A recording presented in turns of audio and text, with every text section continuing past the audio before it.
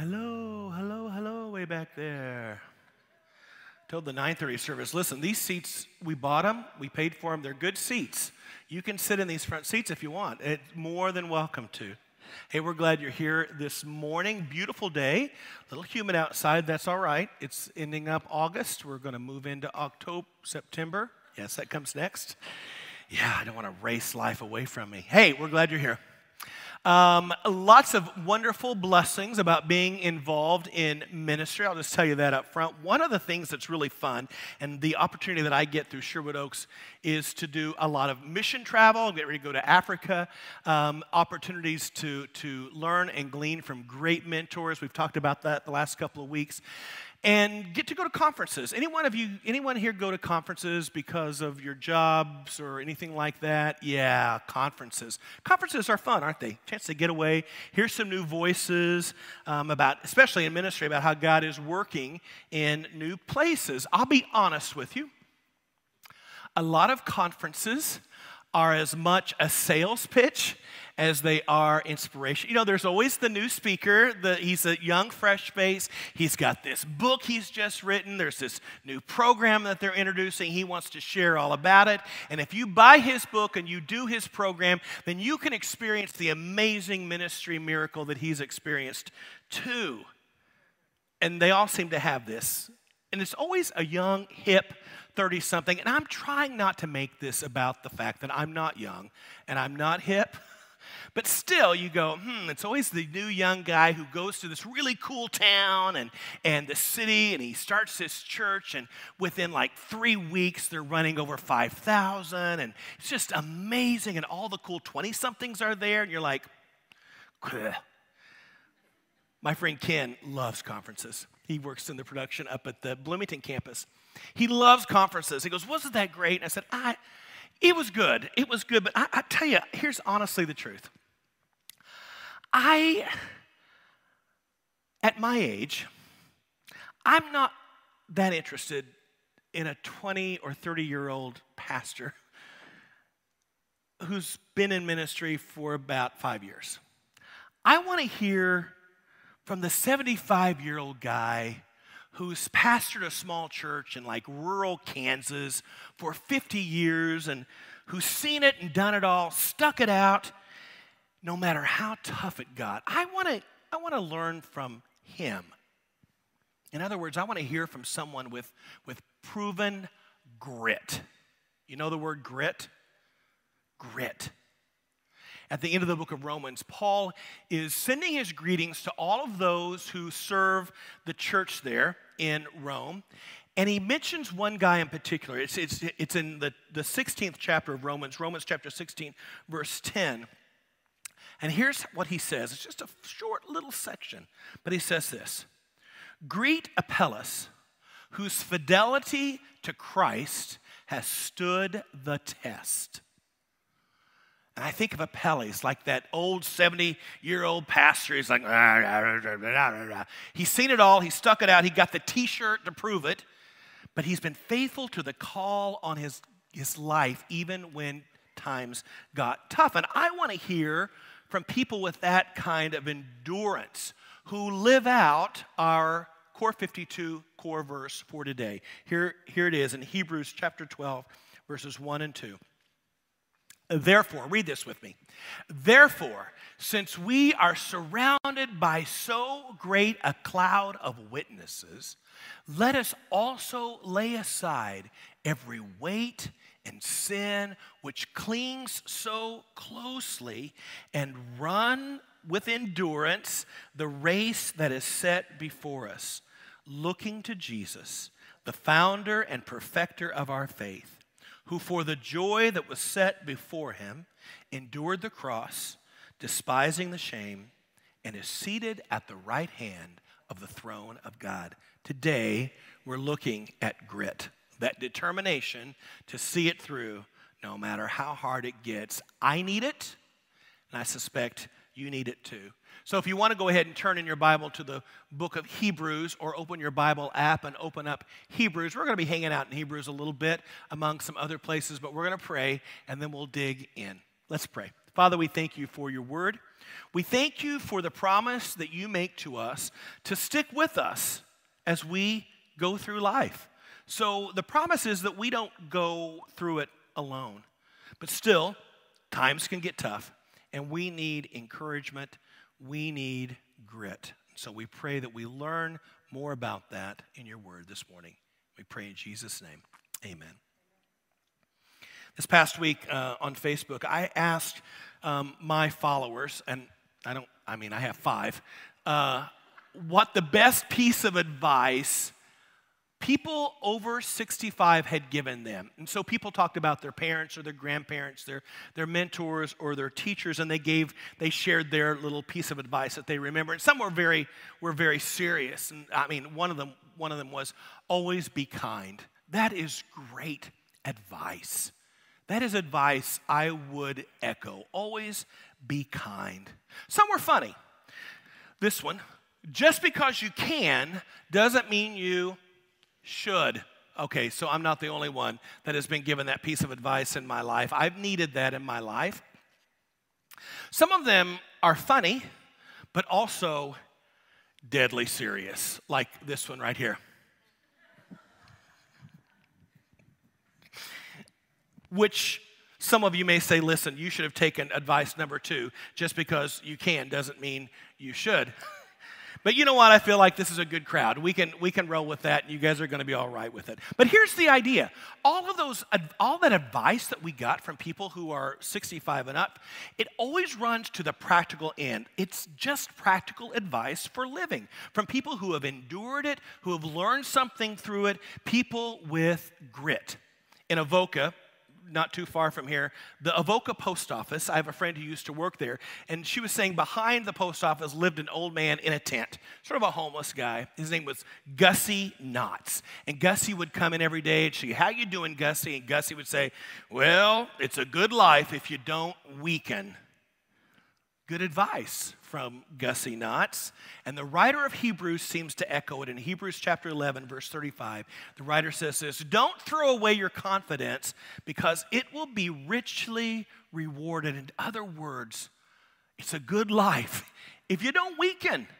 Don't give up before you are done. Instead, endure. Our English word endure comes from a Greek word, hupomeno. Hupomeno means thriving in the most adverse circumstances. And if you need a visual picture of that, picture like those like desert cactus or something, like a succulent. Many of you have those in your home. They don't require a lot of water or nourishment. They thrive in like sandy, dry soil. Think about those trees that somehow find their way growing out of the edge of a solid rock, and yet you have this thriving cedar. This is the idea. This is the visual picture of hupomene. In our core verse, it's used to describe spiritual grit or endurance. In fact, they use the word endurance here. This passage, run with endurance. Maybe your version says patience, but it's the same idea. Run with endurance, hupomeno, the race that is set before us, looking to Jesus, the founder and perfecter of our faith, who for the joy that was set before him endured the cross. Do you see that? The joy that was set before him endured the cross.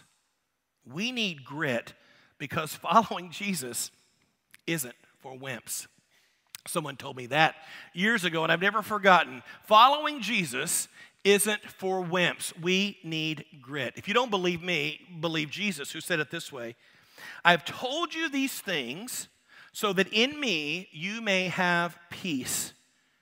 In this world you will have trouble. Amen?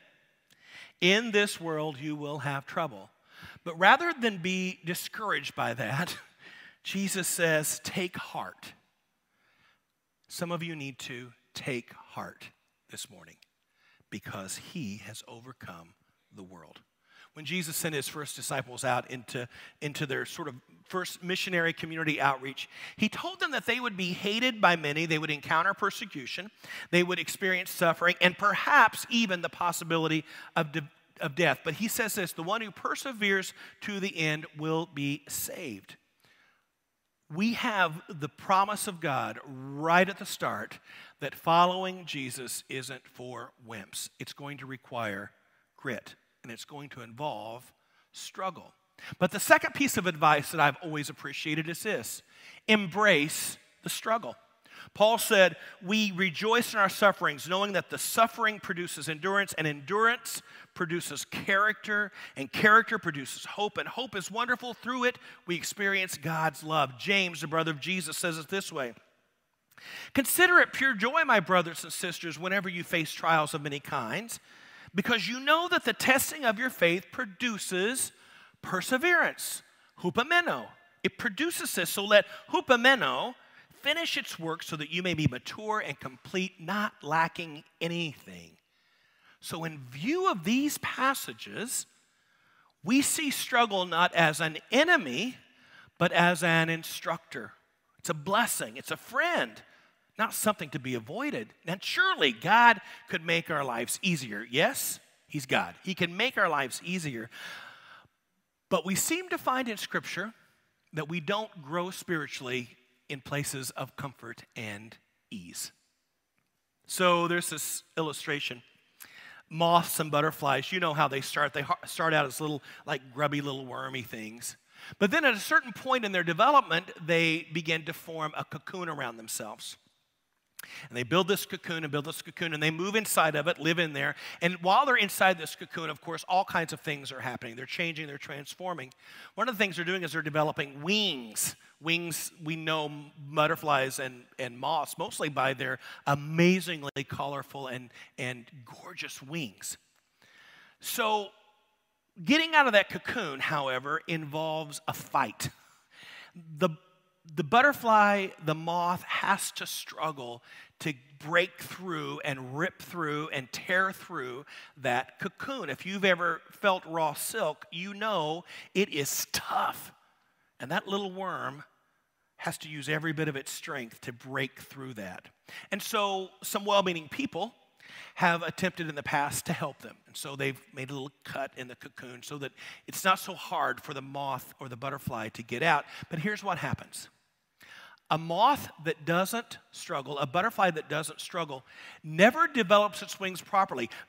The effort and the straining and the struggle to tear through that cocoon sends all kinds of nourishment into the infrastructure of those wings so that when it emerges, it can fly. But if the butterfly doesn't experience that struggle, he leaves the cocoon and ends up limping along the ground with gimpy little wings that don't do much of anything. So teachers, educators, parents know this truth. That research shows that rather than removing obstacles from students and your children, allowing them to struggle is absolutely critical for mastery in a subject matter or in life. Scripture backs this up. If we are not struggling, we're probably not learning. Christy Flynn, who taught, had this sign in her classroom. She goes, we don't prepare the road for the child, we prepare the child for the road. You see the picture there? We don't make sure the path is absolutely level and all the rocks are out of the way so the child has nothing to trip over. No. You don't prepare the road for the child. You prepare the child for whatever challenges that road faces so they have every skill they need. Embrace the struggle. James says, blessed is the one who perseveres, because that person will receive the crown of life that God has promised. Another piece of advice that I've loved, I had it on a mug, had it on a poster at some point in my life. Keep calm and carry on. Keep calm and carry on. There's this beautiful word. It's 5 syllables long. If you know me, you know I love big words. So this 5-syllable word is equanimity. Equanimity. You say it however you want to say it. Just apply it. Equanimity. Does anyone know what that means? So equanimity means this mental calmness, composure, evenness of temper, especially in difficult situations. The Bible describes it as self-control. control. And if you're going to keep calm and carry on, you need equanimity. Paul said it this way in his letter to Timothy. In 2 Timothy 4:5, he says, "But you, Timothy, keep your head in all situations." Don't lose focus. Don't get caught up in other people's drama. Instead, endure hardship and do what God has called you to do. Stay focused on what God has called you to do. Do the work of the evangelist. Discharge all the duties of your ministry. If you don't agree with Tim and you don't agree with Paul, then maybe you will agree with the greatest American rapper of all time, LL Cool J. Anyone an LL Cool J fan? I need someone to beatbox behind me. Brian, do you do beatboxing? Oh, okay. Okay, Zara, can you beatbox? Here's what LL Cool J said. "When adversity strikes, that's when you have to be the most calm. You take a step back. You stay strong. You stay grounded. And you press on." And he is right. If you want to preserve and persevere, then you can't let your emotional responses be controlled by external influences. You have to keep your head. You have to rule your own spirit. You have to take control of your own emotions and keep calm and carry on. Now, we've got some examples of when this did not happen. You don't have to look much further than the second book of the Bible in Exodus. We have the illustration from Jewish history. The Israelites have been slaves and captives in Israel for a long, long time, and they've been praying and crying out to God to deliver them, and finally God answers them, and he delivers them out of slavery in Egypt and sets them out towards the promised land. They leave Egypt full of excitement and joy. God is so good. Within 4 miles, they start complaining. I'm tired. I want the leeks and onions. They start complaining, and they don't stop. They never stop. They keep it up. So the estimates from the book of Numbers are that over 1 million Israelites left slavery in Egypt. Does anyone know how many actually stepped foot in the promised land and claimed it as the promise God had promised them? Two people. 1 million. 1 million were promised it. 1 million left Egypt, ready to receive it and take hold of it and take captive all the land that God had promised to them and make it their own. And 2 people ended up doing it. The rest of them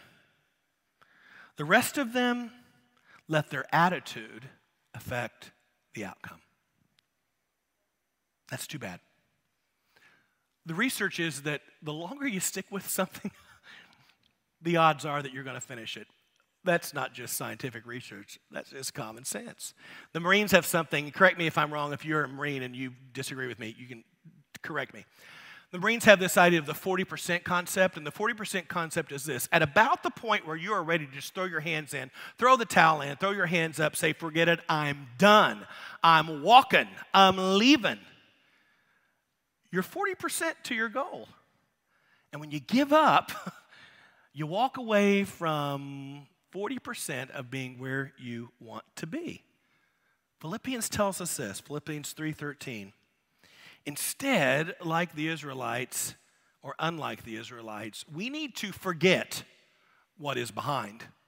Forget what is behind and strain towards what is ahead. Press on toward the goal to win the prize for which Christ has called us heavenward. Strain, press on, keep calm, and carry on. Each step brings you closer to where God has called you.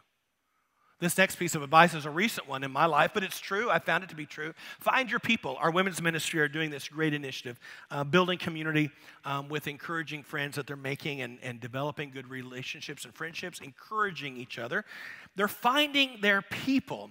So I don't know if you've heard this story. I ran across it again after several years. Do we have a picture up there? So in this picture, you see 2 people. The front guy is a Kenyan runner. His name is Abel Mutai. And in this race, he is a few meters to the finish line where he is going to win the race. But here's what's happening right here. Abel Mutai is getting confused, and he doesn't know the language, so he is misreading the signs, and he thinks he's finished the race. Now, the guy behind him is a Spanish guy named Ivan Fernandez. And Ivan realizes what's going on, and he sees Abel struggling, and so Ivan yells at him, "Go, go, keep going, keep going." But Abel doesn't speak Spanish.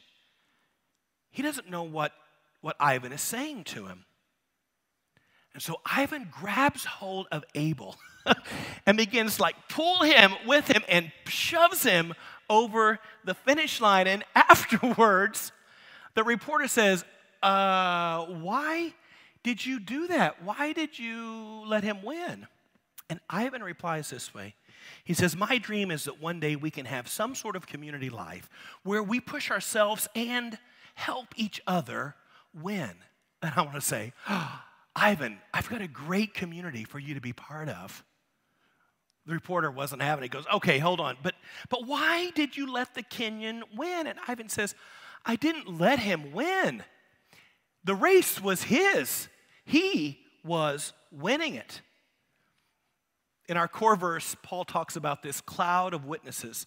People both seen and unseen that are cheering us on, that are applauding our efforts to keep moving forward, that are pulling us and shoving us and pushing us towards the finish line. Perseverance is often thought of as an individual trait. Like, I've got to have grit. I've got to have perseverance. I'm going to pull myself up by my bootstraps. But here's the truth. Perseverance is a group accomplishment. It is a community accomplishment. We need other people encouraging us, correcting us where we're wrong, pushing and pulling us to the finish line. Hebrews chapter 10 just tells us this: spur one another on towards love and good deeds, not giving up meeting together as some are in the habit of doing, not you, but encouraging one another. And all the more as you see the day approaching. Man, find your people. They're going to help you persevere. And then this advice was given to me a long time ago. Don't be so serious. I don't know if it's easy for you to imagine me being serious, but for a while I took a lot of stuff very seriously. But someone shared this passage with me. It says, "In your presence there is fullness of joy." It's from the psalmist. David wrote this psalm. And he says, "In your presence, Lord, there is fullness of joy." And sometimes Christians do not live out the truth of that passage. Sometimes our circumstances and our situations, as serious and intense as they are, require that we laugh. We laugh at them. We find humor in the situations we find ourselves in. It's one of the most powerful weapons that I have found as I consider the things that weigh me down and weary me out, to just find something funny to laugh about in that. Carl Reiner, many of you know him because he was a writer and producer and even an actor on the Dick Van Dyke Show, among many, many, many other classic TV shows. Carl Reiner, at the end of his life, just dealing with so much. But no matter how bad things got, he kept his sense of humor. And he was telling one reporter, he says, "Okay, every morning I pick up the newspaper and I open it to the obit section. If my name is not written there, then I go have breakfast." That's great advice. If you woke up this morning and were able to get in your car and come to church, you know what? It's a good day. It's a good day. You can laugh and smile at trouble when it comes. There's plenty in life to get discouraged about. There's plenty in life to get distracted about. But don't let it. Don't let it. Are you alive? Have breakfast and get on with living life and pursuing what God has called you to pursue. If you're not alive, if you find your name in the obituary column, then here's what I want you to do. I want you to look up my friend Appella. Remember him? I've got a game that I play with some friends. It's not really a game. It's a conversation starter. And so we'll be around the table or we'll be hanging out, and I'll say, okay, so when you get to heaven, who do you want to have coffee with? Who do you want to have coffee with? Zara. Jonah? Jonah, okay. Zara wants to have coffee with Jonah. Anyone else? Jesus? Okay, well, see, this is who she should be preaching the sermon this morning. Jesus. Anyone else? Paul in Hebrews, or the writer of Hebrews, in chapter 11, gives us the list of names of people that have inspired him and who have been an encouragement to him. And he mentions guys like Enoch and Noah and Abraham and Sarah and Isaac and Jacob and Rahab and Gideon and Samson and David. And I'm going, yeah, those guys are amazing. I want to talk to those men and women. Men and women of faith who had grit, who kept going. But when I read in Hebrews about Apella, I'm thinking, I don't know that there's going to be a long line to talk to Apella, so I'm going to try to get in when the getting's good, because I think Apella would have something interesting to say, because his fidelity to Christ has stood the test. If you got the King James Version, it says that Apella is approved in Christ. I want to be approved in Christ. I'm 56 years old. I got a ways to go. I think I've passed the 40% mark, though, so my odds are getting better and better and better. And I have every confidence because I am surrounded and encompassed by the power of God, and God's love and grace surround me and strengthen me. And I can do all things through the one who gives me strength. Amen? How about you? Are you getting strength from God? And if not, here's how to do it. You entrust your life to him. You make Jesus Christ Lord of your life. The promise is this, that if Jesus is Lord, then if God be for us, who can be against us? If Jesus is Lord, then we are more than conquerors through him who loved us. Jesus Christ, who died and who was raised, who is at the right hand of God. The scriptures say Jesus is interceding for us. Whatever you're going through, you are not going through it alone. Jesus is interceding for you. What shall separate us from the love of Christ? Amen? The God of grace is persevering with us. He is enabling us to persevere and ensuring that no matter what comes against us, we will not be lost. We will make it home at last, safe and sound. If you've never accepted Christ, it's simply this. Offer your life to him. Say, Lord, I am yours. Take me and use me in whatever way you can do. And you say, oh, Tim, you don't know. Man, I'm a hot mess. I got lots of stuff. I got a lot of stuff. I'm thinking, man, look around. You're in the right place. We all got a lot of stuff. We all got a lot of stuff. There's not a one of us here that can look and say, yeah, I'm totally worthy of God's grace. No, none of us are. None of us are. But all of us, or most of us, have said yes to God's grace. We've said, yeah, we got a lot of stuff. But God's got a lot of grace. And his grace is sufficient, the scripture says. Accept that grace. Accept that forgiveness. Make your faith public by being baptized. And then you know what? Just get to it. Just start living. Trusting God, looking to him for strength and encouragement as you go along. And engaging and finding your people who can encourage you and help push and pull you over the finish line, who walk with you until you hear those words, well done, good and faithful servant. We're getting ready to go into a time of communion. And in the time of communion, we celebrate and remember and give thanks for the grace that we have received, all because Jesus persevered, all because Jesus endured. He endured the cross, despising the shame. Now he's seated at the right hand of God, interceding for us. Hebrews 12:3 says this, think of him who endured such opposition against himself by sinners, so that you may not grow weary in your souls and give up. And this morning, if you are weary in your soul, don't give up. Keep going. Let's pray. Jesus, this morning as we take the bread and the cup, we remember and take encouragement from you. You endured the cross. Now you rule and reign. Help us endure as well, so that we can receive the victor's crown. For those areas of our life where it is just hard right now, as we take the bread and the cup, remind us that we have you with us. We are not alone.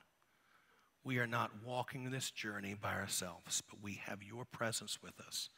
And we have family alongside of us, fellow racers who will pull and push and tug until we cross the finish line too. We are thankful for those people who have been so instrumental in our lives to demonstrate what perseverance looks like, who brought us into this knowledge of the grace of Jesus. May we endure. In Jesus' name, amen. Thank you for watching this message from Sherwood Oaks Christian Church.